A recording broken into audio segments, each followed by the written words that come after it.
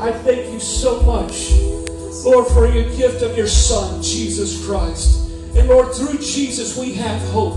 We have a hope of eternal advent with you, Lord. The return of you, and Lord, that we would spend eternity with you. And so, God, I just pray right now across this congregation, Lord, you know every need, you know every situation, you know every circumstance that people are going through, God. And I just pray that you would supernaturally just begin to minister to people right now.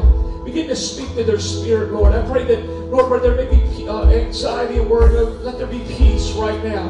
Lord, let there be peace, Lord, just as you spoke peace and the angel spoke peace to the different characters throughout the Christmas story. I pray that your Spirit would speak peace to us in this place, God.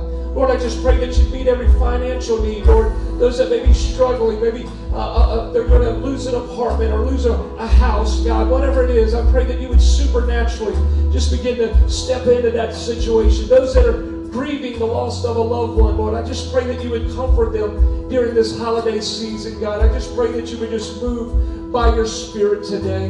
God, we just open ourselves up to what you want to speak to us during this Christmas season. God, I just ask that you would move supernaturally in our hearts.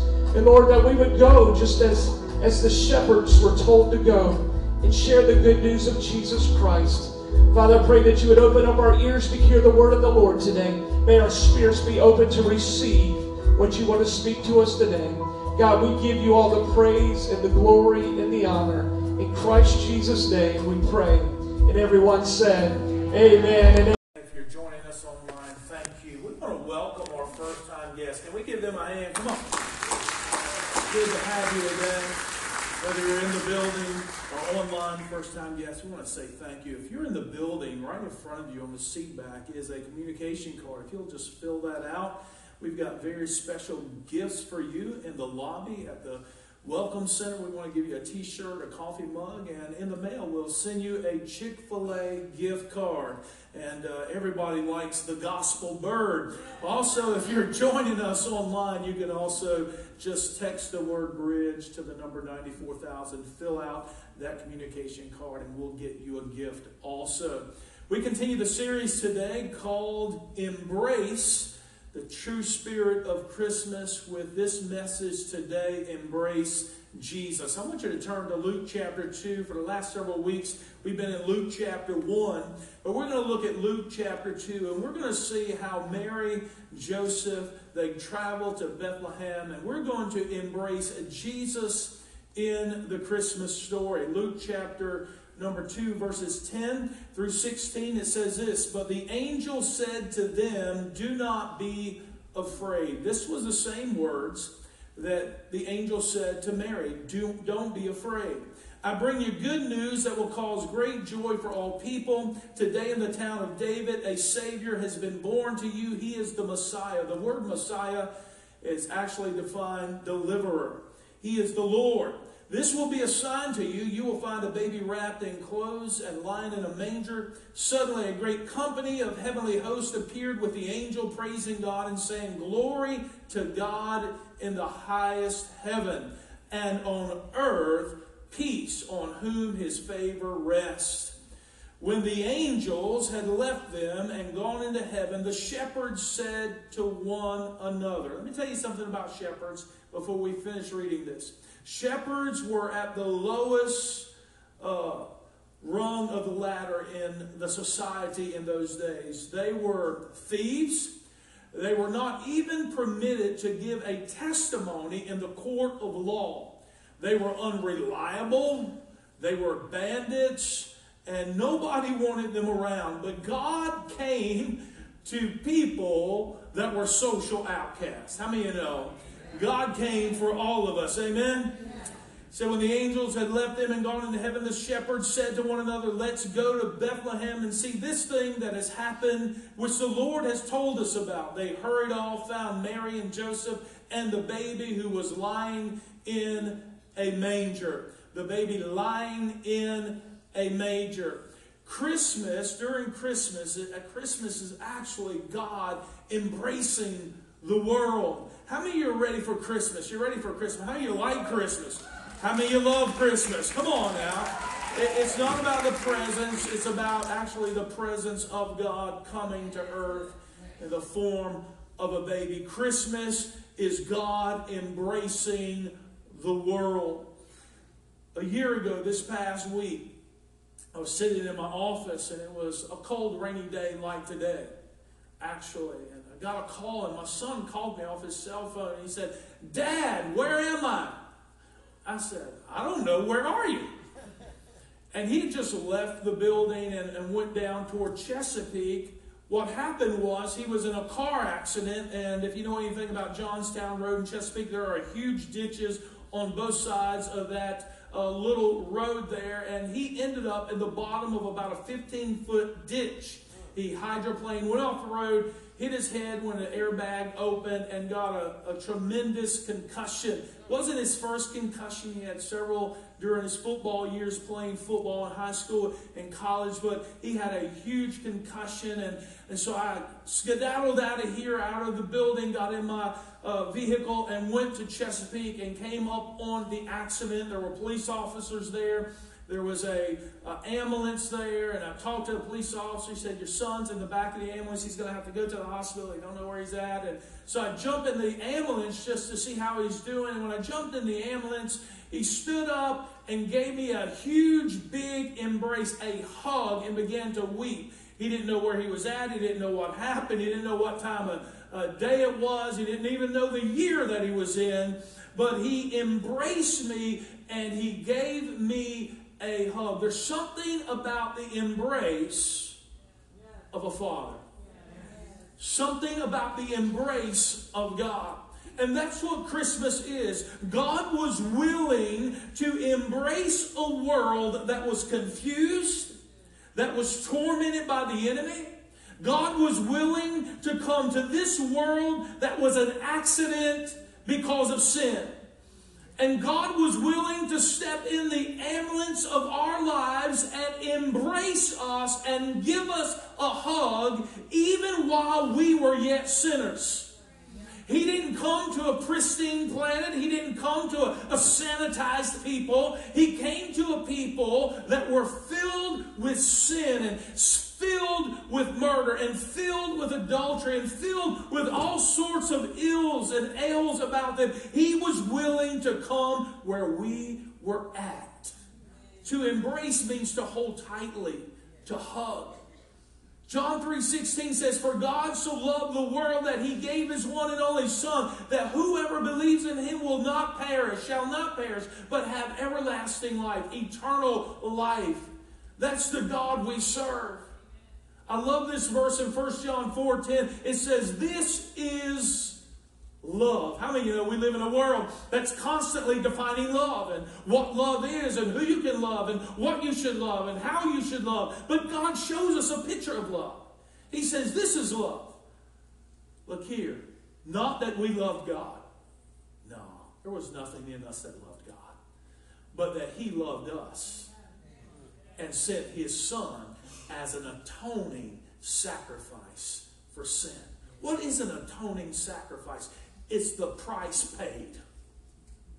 The payment. The penalty was paid. Jesus became the penalty, the price tag that made us one with God.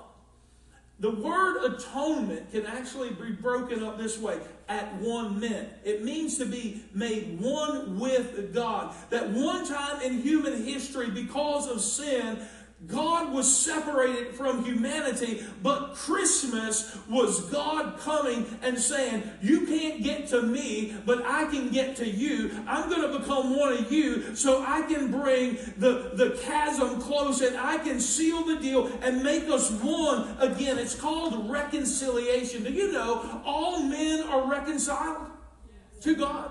The Bible teaches us that all of creation, all of humanity, everything in the created order has been reconciled to God through the death, burial, and resurrection of Jesus Christ. However, not all men are saved. That's a totally different story. Reconciliation was God's part alone, becoming like man so that man can become like God and bring us into unity with God. But salvation is not only God's hand in the matter, but it's also your hand. Because you have to, by faith, trust the sacrifice that God gave for the atonement of you and I. So we have to, by faith, receive the gift of salvation. He said that. This is the love. That we didn't love God. No. I didn't come out of my mother's womb and say, praise the Lord. No, I didn't love God. No, God loved me first. And I responded when His love was poured out in my heart by the Holy Spirit. I said yes, to grip, to hold tightly, to embrace God. And when we begin to look at this text today, we begin to understand something about an embrace. We begin to understand that God devised this plan. He came up with this plan where He would have an angel visit Mary in Luke chapter 1. The angel comes to her and says, Mary, you're highly favored. You're chosen by God. You're blessed. You will conceive and give birth to a child. You will call His name Jesus. And Mary said, how will this be? How is that going to happen? I'm a virgin. The angel said the Holy Spirit will overshadow you and come upon you, and the thing that's happened in you will be conceived by the Holy Spirit, be done by the Holy Spirit. And the only thing Mary had to do was this right here. She had to embrace the purpose of God for her life. And she said this, may it be to me according to your word. Yep. That's the only thing she did. She wasn't the most talented person. She might have been pretty. We don't know that. The Bible doesn't tell us. She didn't have probably many gifts. She was young and naive, but she was available. She was available for God to have His plan, His master plan, come through her life. And in Luke chapter 2, God creates this thing called a census. Anybody like filling out your census papers every 10 years? I guess it's every 10 years. Man, it just constantly come.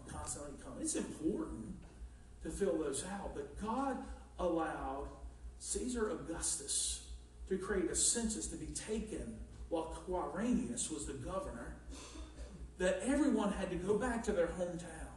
So that meant when Mary was great with child, had to get in a Suburban and travel from Nazareth, which was a very insignificant place, so much so that the Gospels say this, can any good thing come out of Nazareth? It was such an insignificant place.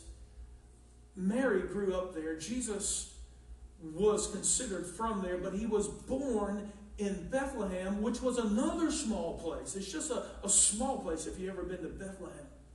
In Bethlehem, its name means the house of bread. They had to go from Nazareth to Bethlehem. She had to sit on a donkey. I'm talking about a pregnant lady. I'm talking about a lady that one minute wants a pickle, the next minute wants a piece of pizza. I don't know about you guys, but my wife was pregnant multiple times. I had to run out and get food multiple times. And when she was pregnant, she was sick. Real sick. Like lost 50 pounds in her first pregnancy. She was sick. And I had to, I got to say this good way, help her to get to that moment where we had to take her to Chesapeake General so she could give birth to our firstborn son. Mary didn't have all the conveniences. She had to all the way to Bethlehem. Does any woman in 9 months want to do this for 60 plus miles? I can see her nailing Joseph. Joseph walking beside the donkey, and she said, "Why did you hit that bump in the road?" I can see her getting ill. You see, we exalt Mary. We make her pristine. We sanitize her. We make her holy Mary. But Mary was human. Mary cocked an attitude. Mary got ill.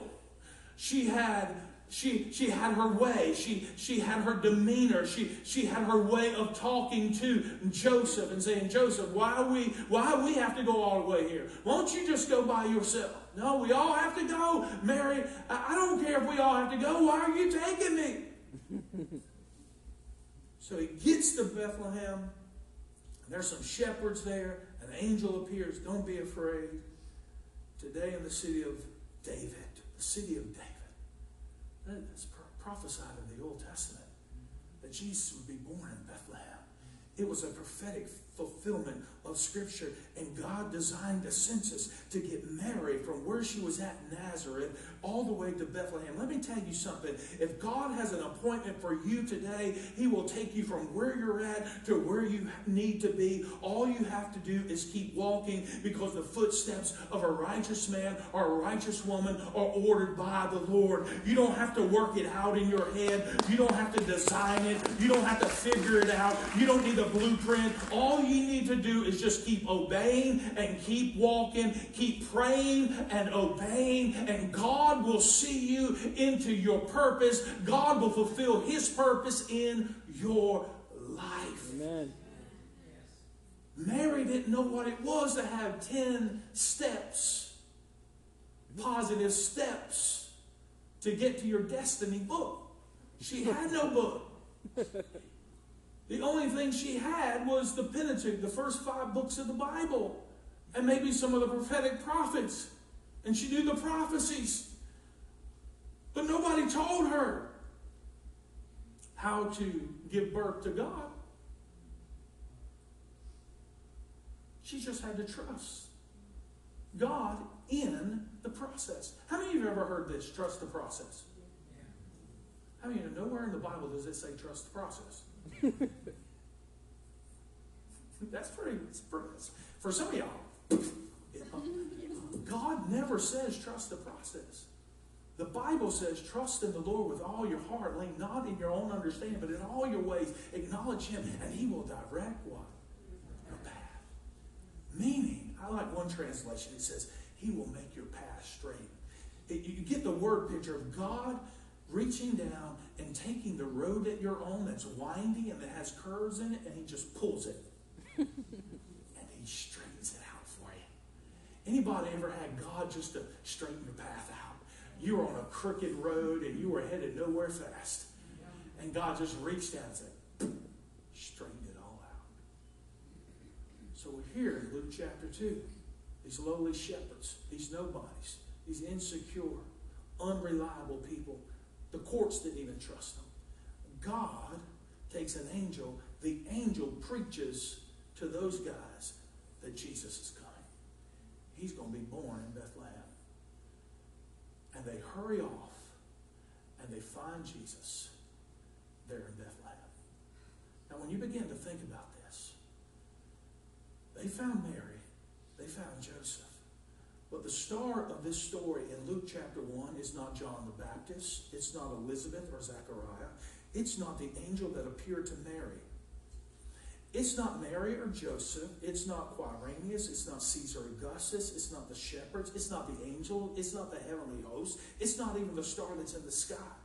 The star of this story, the main character of the story, is Jesus. And those shepherds came and saw what the angel preached to them about. They came and they laid their eyes on Jesus. God picked the most unreliable people in society to become His voice of evangelism. The Bible says after they saw Him, they went out and told people. Amen. Some of y'all think God only picks those people who live on the ocean front at the north end. No.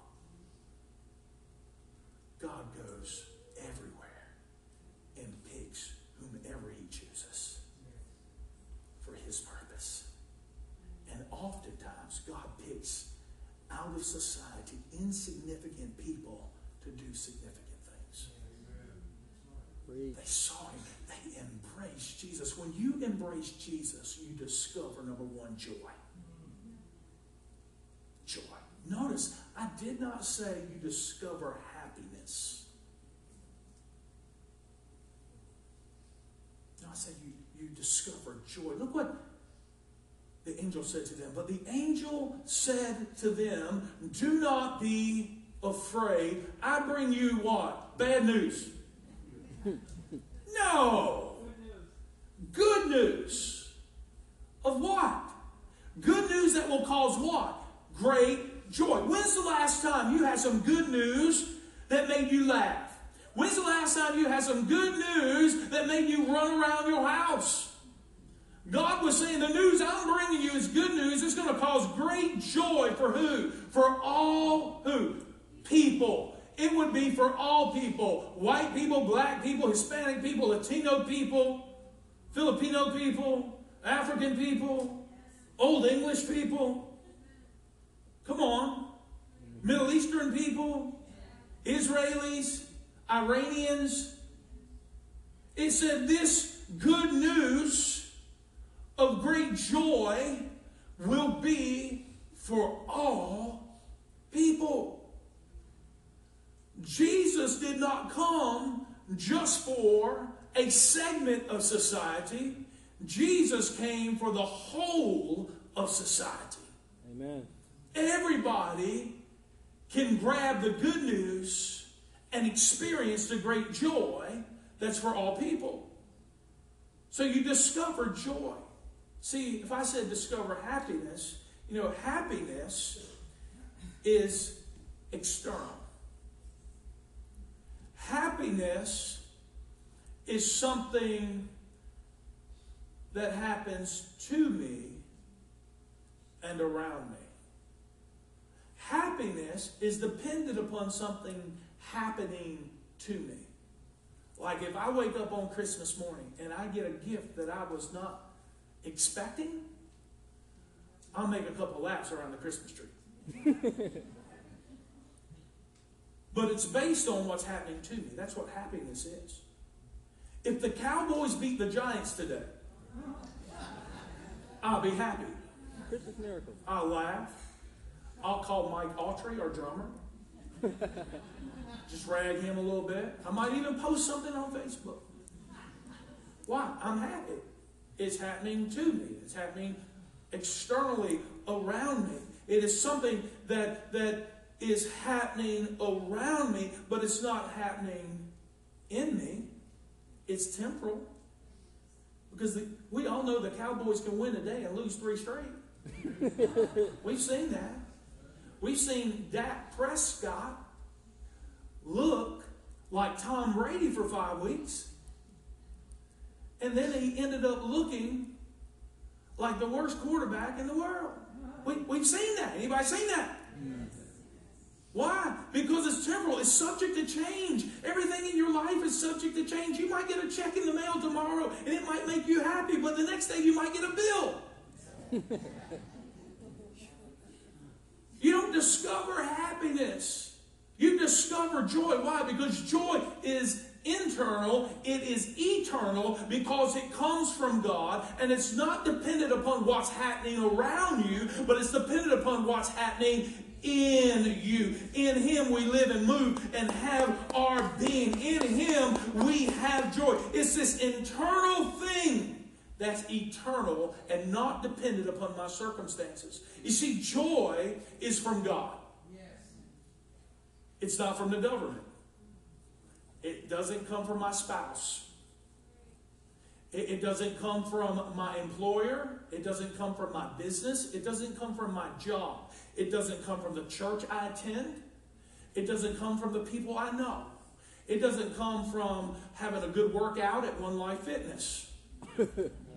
Joy comes from God. And number 2, joy is a choice. I just made some of you mad. Joy is a choice. Did you know Out of everything that's happened over the last 19 months in our society, I had a choice. I could choose to be mad, I could choose to be sad, or I could choose joy. But I choose to choose joy. Why? Because the joy of the Lord is my strength. It's Nehemiah. Nehemiah says the joy of the Lord is your strength. It makes you strong. You say, Pastor, you don't know what I've been through? You don't know who I'm married to? You don't know my employer? You don't know my background? You don't know my raising? You don't know how I was raised? You don't know my family lineage? You don't know anything about me? You don't know what neighborhood I live in? I don't have to know that. I do know that joy is a choice. Joy is a choice. James, the half-brother of Jesus, in chapter 1 of James, verse 2, he says, consider it all joy, brethren. He's talking to you, say he's talking to me. Consider it all joy, brethren, when you enter into various trials, knowing that the testing or tempting of your faith produces endurance, and let endurance have its perfect result, that you may be complete, lacking in nothing. You got to understand, when you go through trials, you got to consider it joy, because on the other side of that trial is Christ's likeness. It's endurance. It's perseverance. God is completing the work that He began in you. Oftentimes, we ask God, Lord, I want you to do something in me. And as soon as He puts us in a trial, we try to jump out. Yes. How many of you know, you don't know what's in you until you've been in a good fight? Come on now. Come on. You don't know there's a cuss in you until you get pressure. You don't know there's all those words in you until your boss man tells you something to do. And it becomes a trial in your mind, and you just let out a couple four-letter words. What is it doing? The trial of your life and the pressures of your life expose the internal part of your soul. And so I have to consider it joy. I don't like this situation. I don't know why I'm here, but I'm going to choose joy. I'm going to choose to walk in the Spirit, because I know when I walk in the Spirit, the Holy Spirit lives in me. His fruit is love, joy, peace, patience, love, joy, peace, patience. In the trial, I need patience. In the trial, I need peace. In the trial, I need joy. In the trial, I need to love the people around me in the trial. I choose joy. Yeah, I choose joy. Joy to the world. The Lord has come. I choose joy. Then you got to discover hope. Say hope. Look what it says. It says, today in the town of David, a Savior. Isn't that a beautiful word, Savior? Some translations translate it this way, rescuer. You ever been rescued? Can you see yourself that God rescued you? You couldn't do it yourself. He said He's the Messiah, the deliverer, the Lord. This will be a sign for you. You will find a baby in clothes and lying in a manger. Look here. It wasn't uncommon to see a baby wrapped in clothing or cloth, but it was uncommon for a baby to be lying in a manger, because a manger was made out of a feed trough that was used to feed livestock. And they put the baby there. But He said, in the town of David, a Savior has been born to you. He is the Messiah, the Lord. The Lord. What He was saying, there's hope today, because I'm sending Jesus, who is, according to 1 Peter chapter 1, our living hope. You know what hope is? Hope is not maybe so, hope so, wish so, I hope this works out. Hope is confident expectation that something is going to happen. It's confident expectation. I'm expecting God to work this out. I have hope. My hope is not built on the fairy tales of this world. My hope is built on Jesus Christ, who is my firm foundation. And because Jesus is the anchor, and because Jesus is the foundation of my life, I have hope. I have confident expectation. It's not a wish.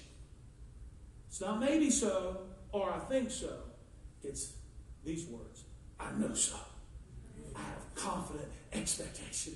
I know God's going to work it out. I don't understand why my kids are acting crazy, but I have confident expectation that God is going to save my children. I don't know how He's going to do it, but His Word says He is the rescuer. He is the Savior. He is the Messiah, the deliverer. All I need to do is trust Him. I've got confident expectation. What He did in the past, He'll do in the present. And what He did in the present, He'll do in the future. I am confident that God is able to do exceeding abundantly above all that I could ask or think. I'm confident. I've got hope today. Don't let the enemy steal your hope. And when he tries to, remember Jeremiah 29:11, for I know the plans I have for you, declares the Lord. Plans to prosper you, not to harm you. Plans to give you a hope and a future. How many of you know hope always pulls you into your future? One of the worst things people can do in society is lose hope. That's right. Because when things become hopeless, the future becomes bleak, and life is no longer worth living. Don't lose hope. Say, Pastor, how can I not lose hope? Embrace Jesus. Embrace Jesus, who is the living hope. Not only do you embrace hope, but you got to discover hope, but you got to discover peace. Peace. Look what he says. He says, glory to God in the highest heaven, and on earth, where? On earth, what? Peace. Now, you can't just stop there. You got to keep reading the Bible. Who's the peace going to? It's going to those on whom His favor rests. Where does God's favor rest? It rests on His children. How do I become a child of God? Come on, we got to follow it to the logical conclusion. I become a child of God by receiving the free gift of salvation that's offered to me through Jesus Christ. And when that happens, the favor that was on Jesus is now on me, and everything that Jesus is and has gets in me. So I become a person of peace. Why? Because He promised on earth there will be peace to those. Say those. Say, I'm one of those. And if you're not, you can be one of those today. I'm one of those. I'm favored by God.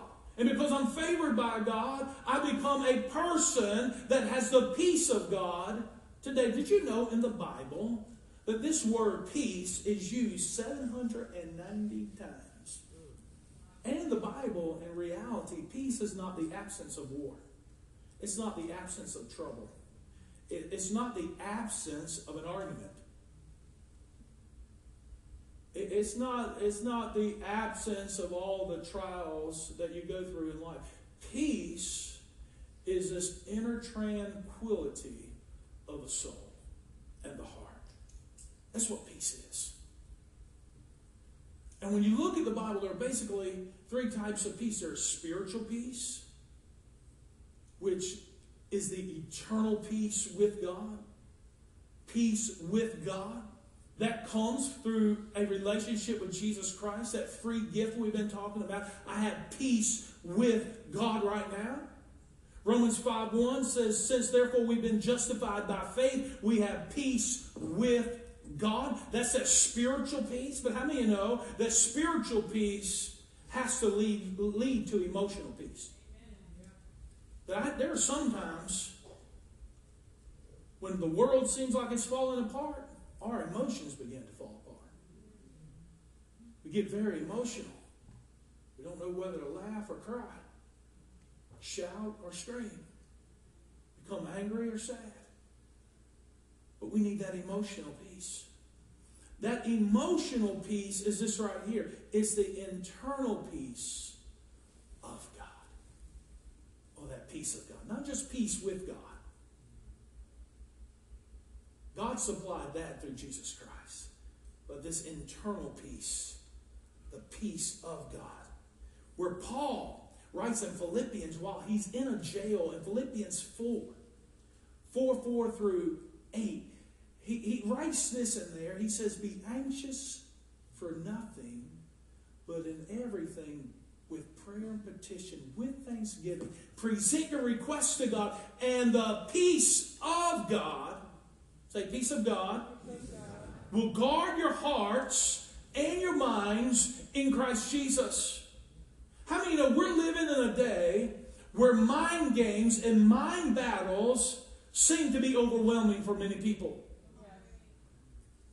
It's the stuff that we bring in through social media, through the medium of television, the constant barragement and barrage of negative news. And now we're having to play and fight the enemy that's trying to suck all the life out of our minds. And therefore, we need to put on the helmet of salvation, which guards our hearts and our minds. Be anxious for nothing. Pastor, you don't know what I'm going through. There's no way I can be anxious for nothing. Oh, yes, there is. The God of peace gave you peace with himself so that you could have the peace of God in your life today. Peace is the antidote for worry and anxiety. Jesus said, do not worry.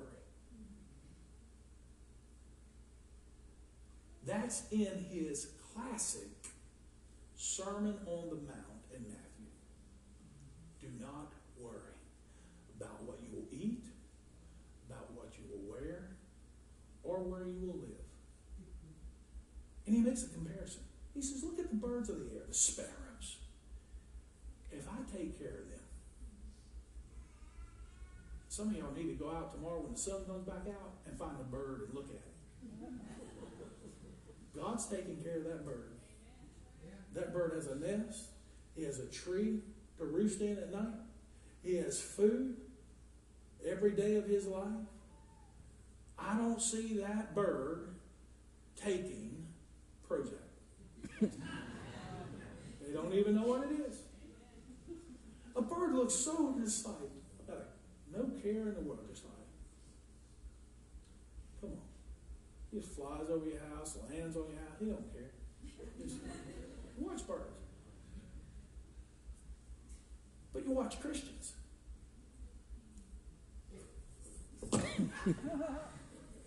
What's going to happen? I can't control everything. And they are stressed. No joy. No peace. God says, hold up. Don't worry. Look at the bird. If I take care of them, how much more will I take care of you? How much more? You being created in the image, the direct image of God. God says, I'll take care of you. So we have peace with God, we have the peace of God, which is this emotional peace, and then we have relational peace. Say relational peace. It's peace with others. It's this external. And this is where it gets tricky. I can have spiritual peace, and I can have emotional peace. But man, somehow the enemy fights me over my relationships. Some of you came in here, you were fighting when you came in. Why? Because the devil hates relationships. But I know this. If he begins to really put pressure on your relationships, he can suck the peace of God out of you. But you got to go back to the spiritual. Got to go back to the spiritual peace. That this is right. That spiritual peace with God should begin to flow into your emotions, your mind, your will, and it should flow into your relationships. Even when you look at the cross, oftentimes we begin to look at the cross and it says it's where God, he began to correct our relationship with him. How many of you know there is a vertical beam on the cross, but there's a horizontal beam? Oftentimes, Christians get real religious and say, me and Jesus is all right. But their everyday relationships are in turmoil. Come on, your horizontal relationship, your spiritual peace should flow into your relationships. I'm preaching good here today. I am. Did you know when it begins to flow into your relationships, it begins to flow into your mind and your emotions? Proverbs says, a heart at peace gives life to the body. Could it be we're making our own self sick? Because we're not at peace. We stay up. We don't get our 7, 8 hours of sleep. We sleep 3 hours a night. And we go for 30 years. And then we discover, I don't know why I got cancer. Well, it could be 3 hours of sleep for 20 years. Worry, stress, growing old before you should. A heart at peace gives life to the body. You might be saying, where's that at? Proverbs 14:30. I'm glad you're at.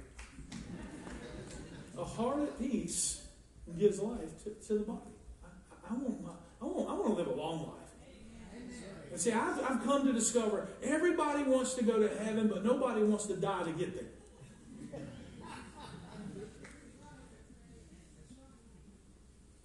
We all try to stay alive. Plug me up. Don't you let me slip into that grave. But the simple truth is we all die, but I want life. I want life all the way to the end. A heart at peace gives life to the body. Look here. Colossians 3:15. Let the peace of Christ rule your heart. Look here. Since as members of one body, one church, say it's one church. One church. We're one church. Universal church. You were called to peace. Did you know God called you to peace? That's who you are. Not only do you discover peace, but you discover love. Say love. So they hurried off and found Mary and Joseph and the baby who was lying in the manger. And they found Jesus. They found the love of God. That a God who was silent for 400 years would now condescend and be born as a human through Mary. The epitome of God's love. You have embraced Jesus. They embraced Jesus. They embraced the love of God.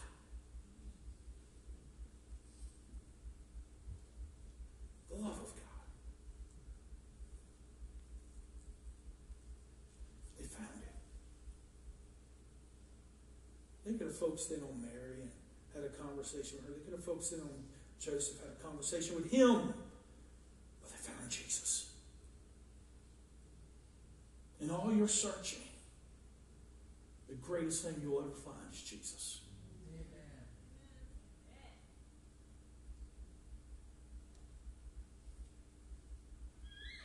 In the Bible, the New Testament shows us the heart and character of God. Where 1 John says God is love. It's a story in Luke chapter 15. I'm wrapping this up. Matter of fact, just go ahead and stand. I'm wrapping this up.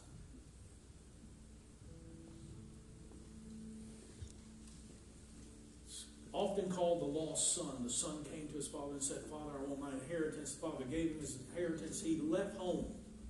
The Bible says he went to a distant country and lived it up in riotous living. He wasted all his father's inheritance.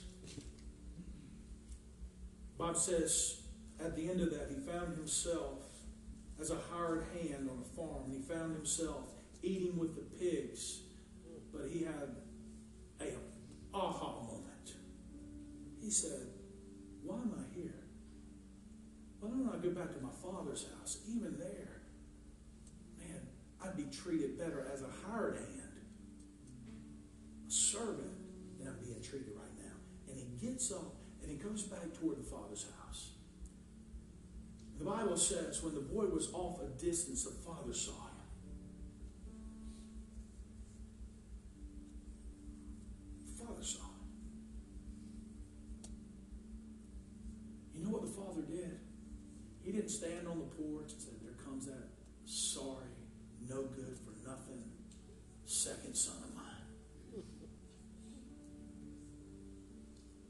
No. The Bible says he pulled up his tunic, his cloak, and he began to run.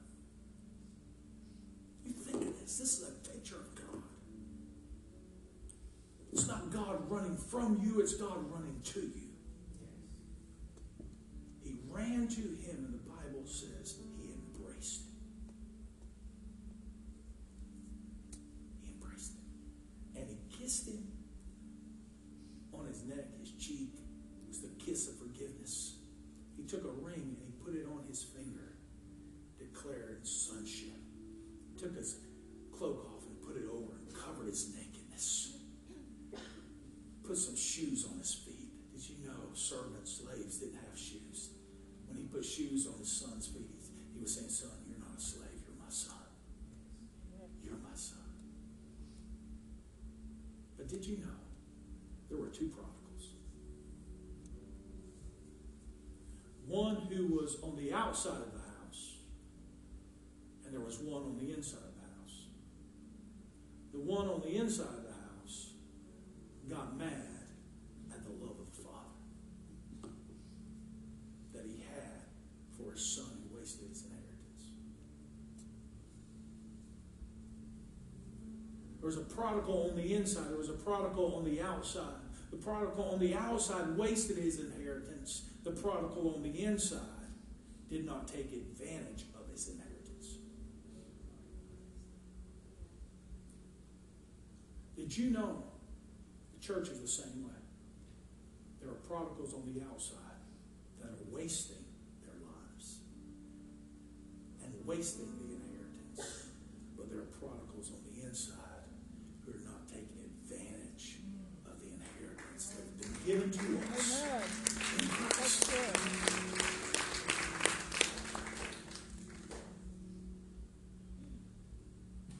The prodigal on the inside got mad when the father threw a party. Got mad when the time was redeemed. Got mad at his younger brother.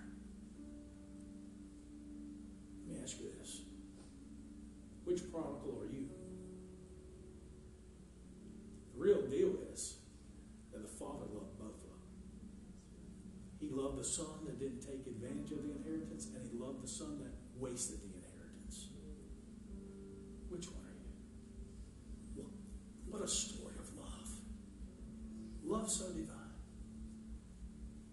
To embrace Jesus is to embrace the true meaning of Christmas. Can we just bow our heads where we're at? If you're online, I just want you to bow your head. Peace like quiet waters over them. As the world rocks and reels, and as confusion settles over the lands of the earth, your peace, like radiant light, would come upon them and in them. And they would arise and shine, for your light has come, and the glory of the Lord will rise upon them. The glory of peace, the glory of tranquility, the glory of rest, and the beauty of your holiness to be upon them, Lord. There will be such a peace on you that people will be amazed. God will settle you. He will be your peace. And you will possess the words of Jesus. My peace I leave with you. My peace I give you. Holy Spirit, come in a supernatural way. Live in us. Be peace. Peace be still. Peace be still. Peace be still. Be still and know I am the Lord. I just hear God saying that. Be still and know I am the Lord. I am the Lord that saves. I am the Lord that delivers. I am the Lord that heals. I am the Lord that restores. Be still and know I am God. I am Jehovah Shalom, your peace. I am your peace. I am your peace. Amen. Come on. God is good. God is good.